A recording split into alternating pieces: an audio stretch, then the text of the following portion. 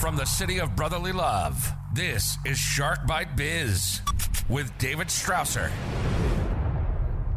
You just arrived to the newest episode of Shark Bite Biz. I'm your rock star wannabe host, David Strausser, and this is your place to grow a business during complete global chaos. Today, we're going to talk about meat. Not meeting, but the actual concept of meat itself. And it's a very interesting discussion, if you ask me. First, though, remember, please download the Shark Bite Biz app on your Android device at the Google Play Store. Just search for Shark Bite Biz, and that's where you can find every single episode of the show, both audio and video, right there. Plus, you click on that little menu button. You'll see the coffee store option. Right there, you can get our fabulous brand of coffee, Dead House Coffee. But if you don't want to do it through the app, you can always head on right over to deadhousecoffee.com, where you're going to get coffee that is roasted, sealed, and shipped within a 24-hour period right to your doorstep. And if you use code SHARK, you'll get 20% off. We'll get all the proceeds to keep making this show the biggest and best we possibly can. Back to today's show. An awesome new alternative meat company making waves in innovation. And to be honest, I think that it's a healthier alternative for some of those other alt meat companies out there. And you'll hear why during our discussion in the interview. So who do we have today? None other than Mr. Paul Shapiro. Paul Shapiro is the author of the national bestseller, Clean Meat: How Growing Meat Without Animals Will Revolutionize Dinner and the World, published by Simon & Schuster's Gallery Books in 2018. He is also the CEO of the Better Meat Co., a four-time TEDx speaker, and the host of Business for Good podcast, as well as a long-time leader in food sustainability. So, hey, without further delay, let's bring Paul right on in here. Creative and innovation tips. Paul, welcome to Shark Bite Biz. You, my friend, you just became Shark Bait. I can't believe it, David. I knew that I wasn't feeling well. Great to meet. It's really great to meet you here live, and it's a real honor. So thanks so much, David. Oh, no problem. No problem. Thank you. You know, it's interesting because you are Shark Bait, which is I guess you could say a meat-based product in a way. And you have a kind of meat-free type of company. So in the tradition of this show, I always love to hear, you know, I want to hear in your own words, explain who you are, what you do, how'd you come up with the idea? Basically, in a nutshell, tell us, you know, who's Paul Shapiro and what do you do? Sure, David. So if you think about it like this, the planet is only so big, right? You know, we're not getting a bigger planet. And the problem is humanity's footprint on the planet is getting a lot bigger. So the planet isn't getting bigger. And the principal way that we leave that footprint really is through our food print, primarily in the amount of meat that we eat. It just takes a lot of land, a lot of water, a lot of greenhouse gas emissions, and more to raise and slaughter billions and billions of animals for food.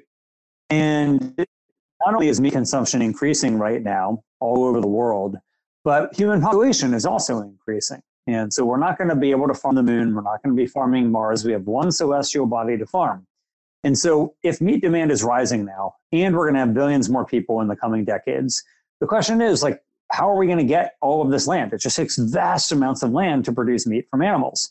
Well, I would be thrilled if people wanted to just eat plants, if they wanted to eat bean and rice burritos and lentil soup and, you know, to eat hummus. Like, that's great. I love those foods. I wish more people would eat them. But people seem to really want meat. And so just in the same way that, you know, I would be thrilled if people wanted to walk and bike more, but people really like to drive. So we need to make cars that don't run on fossil fuels.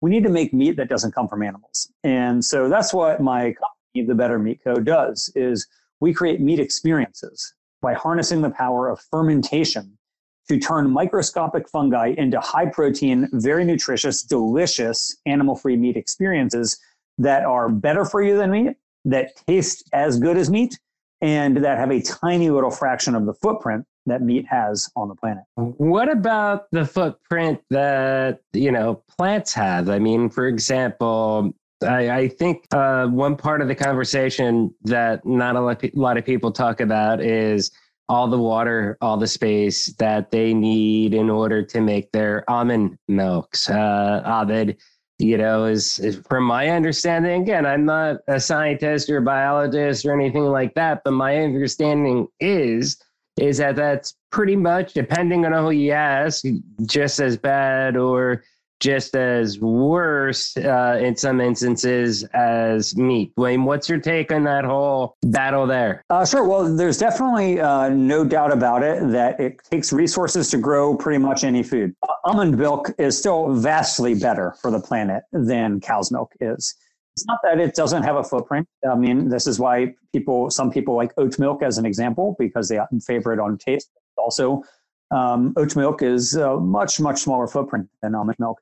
At the same time, it's better than raising animals. And so, no, it's not that these products have zero footprint, but it is that they are better. They are better. It would be like saying, a hybrid car still uses gas. Well, it's true, it does, but it uses a lot less gasoline than driving a conventional car. And so the question isn't, can you be perfect? The question is, how can we reduce humanity's footprint on the planet so that we can not have to deforest the rest of the planet and drive even more wildlife into extinction, just so that we can continue eating the way that we are. And that's what we're doing. The number one cause of wildlife extinction on the planet is raising animals for food, either to grow the crops for them all or to raise the animals on pasture land themselves. So your company, you use fungi, you're saying. How did you come up with the idea of fungi instead of, creating laboratory-born meat on the back of mice or, some of those weird things that people do, or, for example, even just trying to make a more earth-friendlier, plant-based solution? How did you come up with the fungi-based solution? Sure. So if you think about the meat experience, and if you don't want to raise and slaughter animals for it, there's really three things that you can do. One, you can turn plants into things that look like animal meat. That's what companies like Impossible Foods and Beyond Meat are doing. They basically, in the case of Beyond Meat, let's say they take peas and they convert them into things that look like beef. If you don't want to use the plant kingdom, though, you can go to the animal kingdom. You can grow actual animal cells into real meat, not a meat alternative, not a meat substitute, but real actual animal meat. Sorry to interrupt you. That is one of the most interesting things for me. I'm a meat eater. I love steaks. Now, if it came from an organic cow, grass-fed cow, whatever you want to call it, or it came from a laboratory, I don't think I would care so much as long as it tasted that good. But as long as it was actually real meat that was grown, it just seems more attractive to me than, the plant-based alternatives like the Impossible Burgers, where, to me, it's kind of questionable, some of those ingredients that they have on that label, where it seems like what you have is a little bit more natural. Am I right? Well, first, look, they're just taking peas and they're concentrating the protein down. And that's how you basically get a Beyond Burger with some other things in there. But it's a fine product.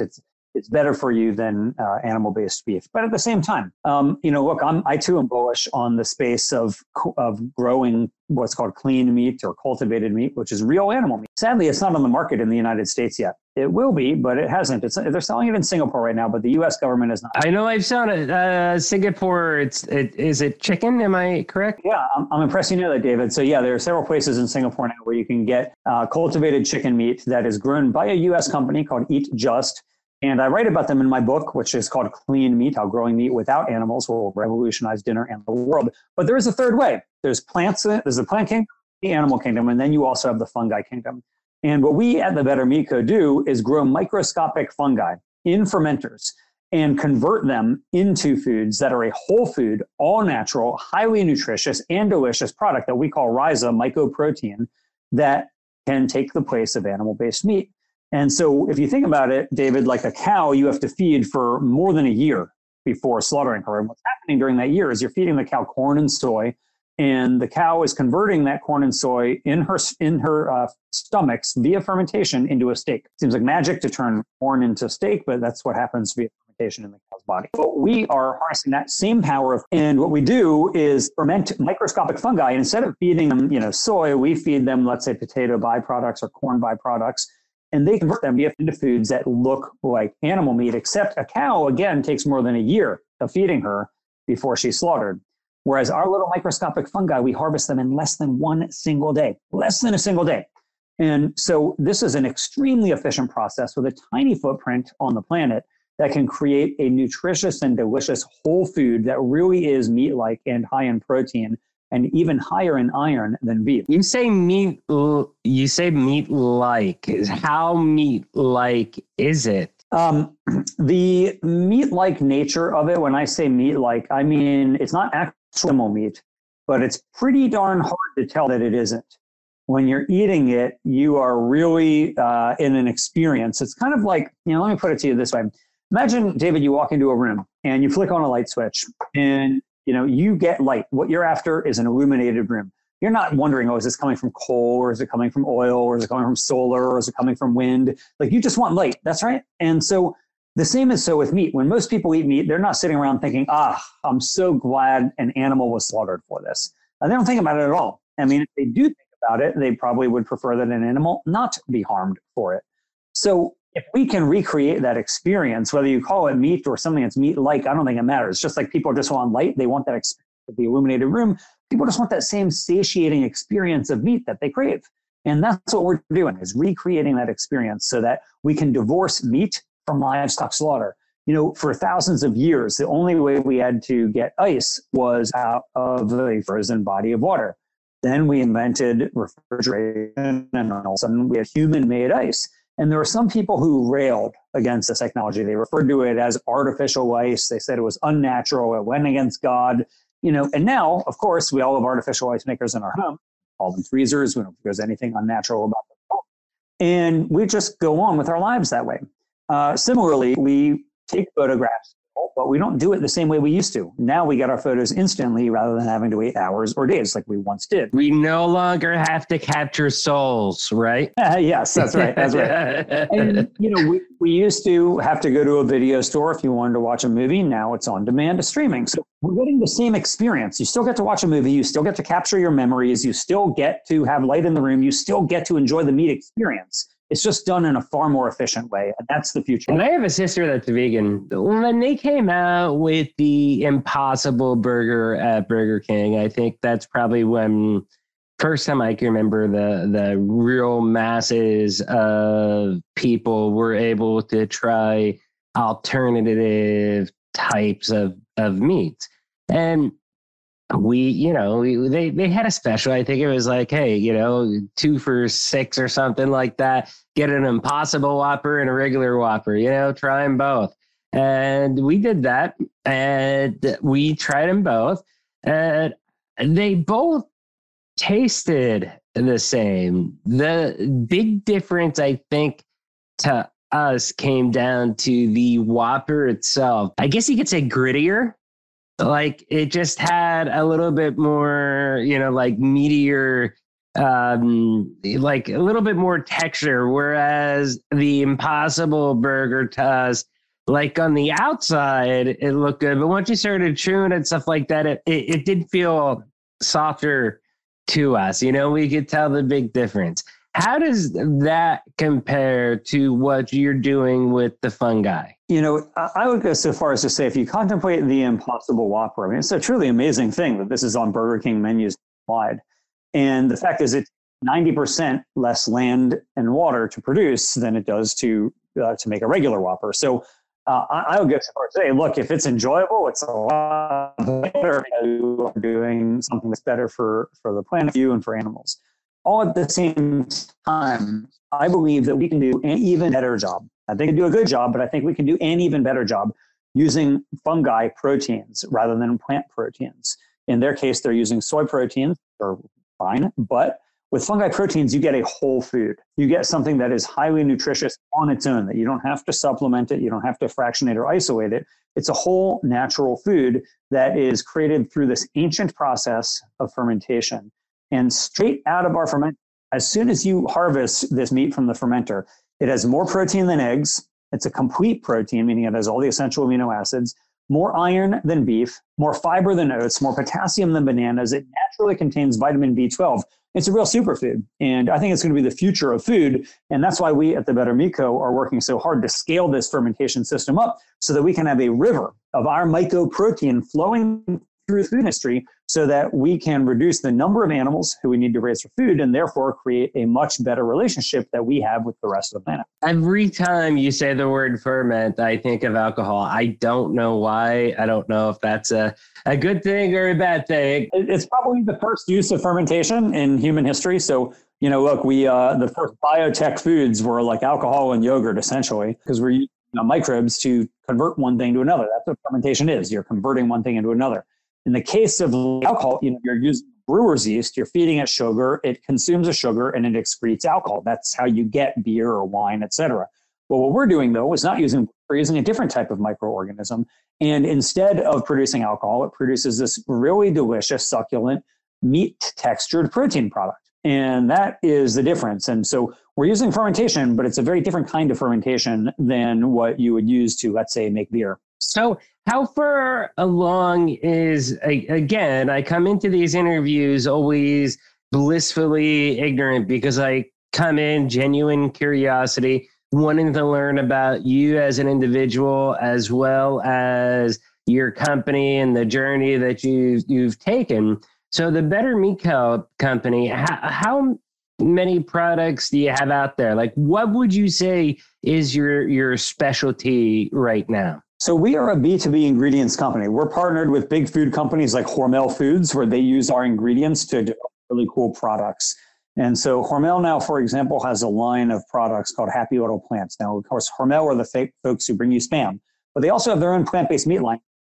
Similarly, we're partnered with Purdue Farms, which is the major chicken giant, and they put out a product that's called Purdue Chicken Plus that has Better Me Co ingredients in it. And so these are just a couple of our partnerships, and we're looking forward as we continue to grow this company to be able to supply the huge food companies with ingredients that they need to help them use fewer animals. Oh, no, that's great. So you're pretty much focusing with the B2B as far as going to the main producers. And again, you're in a new industry. It's kind of, I don't want to say unproven because, like you've said, people have been using fermentation and stuff like that for thousands of years. But in this manner, I think it's a little bit more unproven than some other areas. How hard was it knocking on doors like Purdue or Hormel and to be like, hey, we have a great alternative for you that's going to be better than the other alternative meats? Like, how did you strategize getting those partnerships? Well, we are a small company, but we're a small company that's doing big things. And we've always dreamt big, and that's not wanting to work with the biggest food companies. And so when I started this company 4 years ago, I knew that this was not a company where we wanted to just be a niche player. We wanted to be in the large scale protein industry to actually make a difference in the world. And so rather than trying to work with individual restaurants or cafes, we went straight to the biggest food companies, including the Purdue's of the world. Some of them said no, some of them said yes. And so when we inked a deal with Purdue Farms, we were only employees of our company, myself included. And so we were this brand new company with 3 people working here, inking a deal with a multi-billion giant that has been around for generations. We're very proud of that. And Purdue is a good partner to us and still is to this day. And so I think that some people suffer from a poverty of ambition where they think that, well, they can only do so much, they can only accomplish so much. And too often the barriers that we place on ourselves are mental. They aren't actual, they're just in our minds. And we dreamt big and we're going big, and that's what we're going to do. Okay. So with that, then, how long do you see that stretch, and how big is that going to get? I mean, do you think that you're going to see it to where, your products mixed in like a half chicken, half, your product type mix, like a 50-50 mix? I mean, what's the vision, the ultimate goal, if you don't mind me asking? I don't mind you asking, David, and that is That is part of our goal. So the product that Purdue sells is called Purdue Chicken Plus, and it's 50% chicken, 50% plant-based. So if you can't get your kids to eat their veggies, but they like eating chicken nuggets, you feed them that instead. In fact, these chicken nuggets that Purdue sells with Better Meat Co. ingredients were rated by the Food Network as the #1 best tasting frozen chicken nugget in America. So if you think about that, the #1 tasting frozen chicken nugget in America is only 50% chicken. Imagine if all chicken nuggets could be only 50% chicken, you would need hundreds of millions, if not maybe a billion fewer chickens, which means that you could free up huge amounts of land and other resources. You could reduce calories, cholesterol, saturated fat in the American diet, all without people having to switch. You don't need to switch. And so that's a big benefit of blending and going hybrid on these type of products. So I'm a big believer in it. At the same time, we also need to create not just hybrids, but the equivalent of the all-electric. And that's a tougher bar to meet, but we do it. And so we also are working on many applications where our customers can make fully animal-free meats and create really succulent experiences for their consumers. Which one of the two? So I really like the analogies that you're using, because I think for the common person out there that's not really into this type of stuff, they're able to relate to those types of analogies so much easier, the way that you're using it and the terminologies that you're using, like the hybrid versus, the full blown. With that, I mean, realistically, how long until you think that, a good section of our meat is going to be, hybrid at some level? What's your future prediction of the meat market in the U.S.? Sure. So I think that for the time being, animal slaughter is here to stay. At the same time, just because we've been slaughtering animals for thousands of years doesn't mean that we will do it in perpetuity as well. For nearly all of our history as a photographing species, we were photographing in a very particular way with negatives and gelatin, film, and so on. And so there were some companies in the photography wars like Kodak, which knew about digital, but they were very concerned that it was going to cannibalize their core business of all the chemicals and darkroom stuff and everything you needed back then. And you had other people in the space like Canon, which said, yeah, I think this is going to cannibalize our core business, but I think it's also the way of the future. And so we all know what happened. Kodak declared bankruptcy, and Canon is now the largest manufacturer of digital cameras on the planet. And so this is a good example of companies that have their head in the sand and they say, hey, we've been doing it one way for a long time. We're always going to do it this way. They'll fail. Whereas forward-thinking companies that embrace innovation, even at the risk of cannibalizing current business models, are going to succeed. And so Canon is a great example of that. And in the meat industry, I think the same is true. You have some meat companies which are the Kodaks of their industry, very big, dominant players now, but they're not going to be dominant in the future because they don't embrace innovation. And innovation means removing animals. And I think there's a lot of history about that with embracing innovation. I mean, BlackBerry, for example. I mean, at one point, everybody called it crackberry. They were addicted to it. Did not keep up with the times. iPhone came out. They kept with the keyboard, kept with the little scrolly ball and all that stuff. They didn't innovate, and they ended up being dead. And that has happened to company after company after company that has not innovated. So, I mean, the meat industry is something that it's almost ancient, I would say.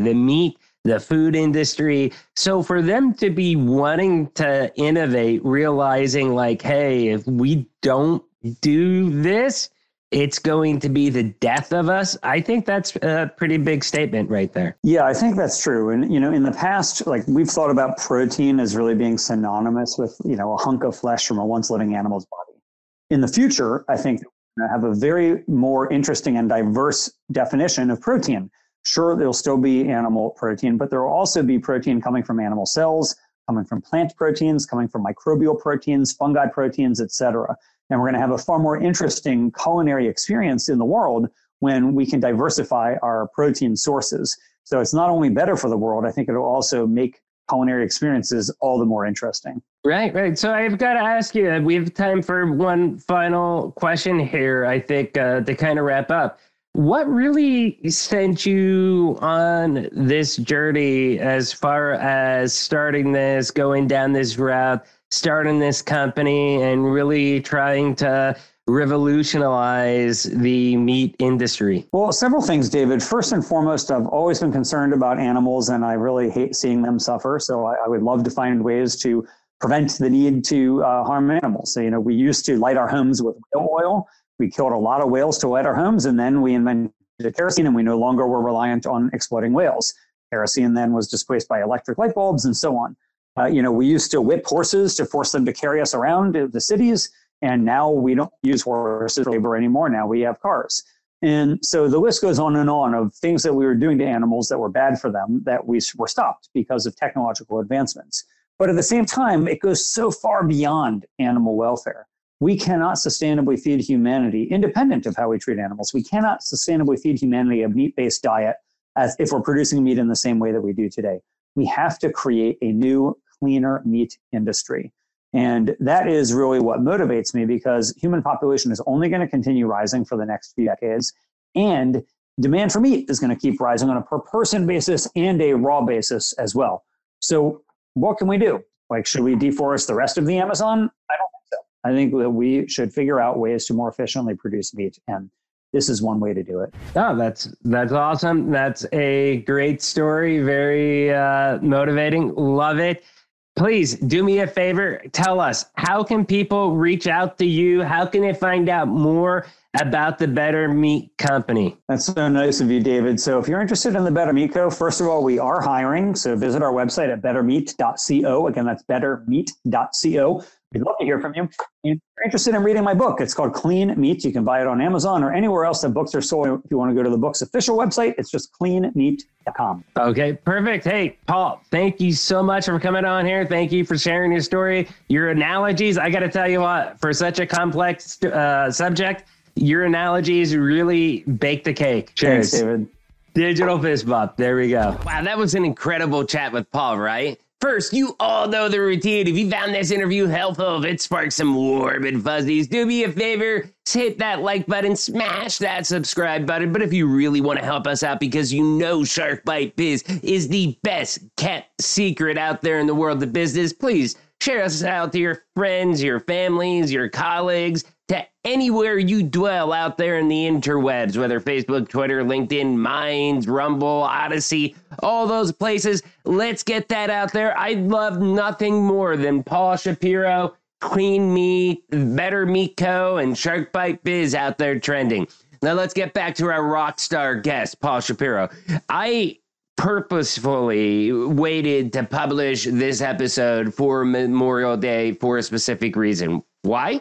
Well, because everybody out there, I mean, for the most part, you're probably grilling meat right now. I mean, I'm going to be grilling up some sausages and some hot dogs and burgers tomorrow. Or if you're vegan, maybe you're doing jackfruit or something like that. But the thing is that it's a very potent day, I guess you could say, to be talking about meat as a substance and companies that are out there trying to change the way that we consume food. Now, I'm not big. If you've listened to the show, you know, I'm not huge on alternative meats. I don't want to name all the companies, stuff like that. But they, you know, take a look at that ingredient list. And it's like, if you've got to put that much stuff in there to mimic what a slice of burger tastes like, maybe your product isn't for me. I'm more of the natural, organic type meat type fruit, all that stuff. That's what I love. And when I see a list of ingredients that has more than just beef, you know, it makes me a little nervous. And that's where I really enjoyed my conversation with Paul and what Paul and I were discussing about, because Paul's approach, I mean, dude is using fungi to recreate foods that we love in a more sustainable way, a healthier way, and without those all, you know, added alternative ingredients that, for the most part, I'm sure that there's probably some if you look, but I have not looked, so I can't say that positively. But it is a much better approach to alternative meats than what I'm seeing with all these other companies. Anyways, it is Memorial Day. Go out there, spend your time with your family, your friends, grilling, whether it is the Better Meat Co's type burgers, whether it is other types of food. Go out there, have fun, community, socialize, have some drinks. I've got one right here for the pre-Memorial Day weekend party. But as always, awesome stuff, Paul. I really do love your innovative approach to alternative meats. It's something that is, to me, I think it's the future. I mean, unfortunately, having beef for everybody, they're talking about wheat shortages, all that stuff. I mean, we really got to think about a growing population. How do you feed so many people? Because having cows, having pigs, having, sheep takes land, and is there going to be enough for everybody globally? That's easily where a company like Paul's company, the Better Meat Co., can come in and fill a huge gap with some awesome tasting food. Thank you so much for sending me a copy of your book as well, too, Clean Meat. I am going to be reading this. I urge you to go out there, get it off Amazon, and read the book. It's really, really, really good stuff. So, question of the day. What are your thoughts on alternative meats? Fan, skeptic? I'd love to hear your opinion. Do you want to be in the show? Please shoot out an email to interviews@sharkbitebiz.com. If you're watching on YouTube, don't forget to join the channel. $3 a month, you can become a baby shark and support us. Or if you don't want to give money through big tech, head on right over to deadhousecoffee.com. Use code SHARK. You'll get 20% off your fresh coffee bean order. We'll get the proceeds to continue doing what we're doing here. Again, on Memorial Day, I'm David Strasser. This is Shark Bite Biz. We'll see you all next episode. Cheers.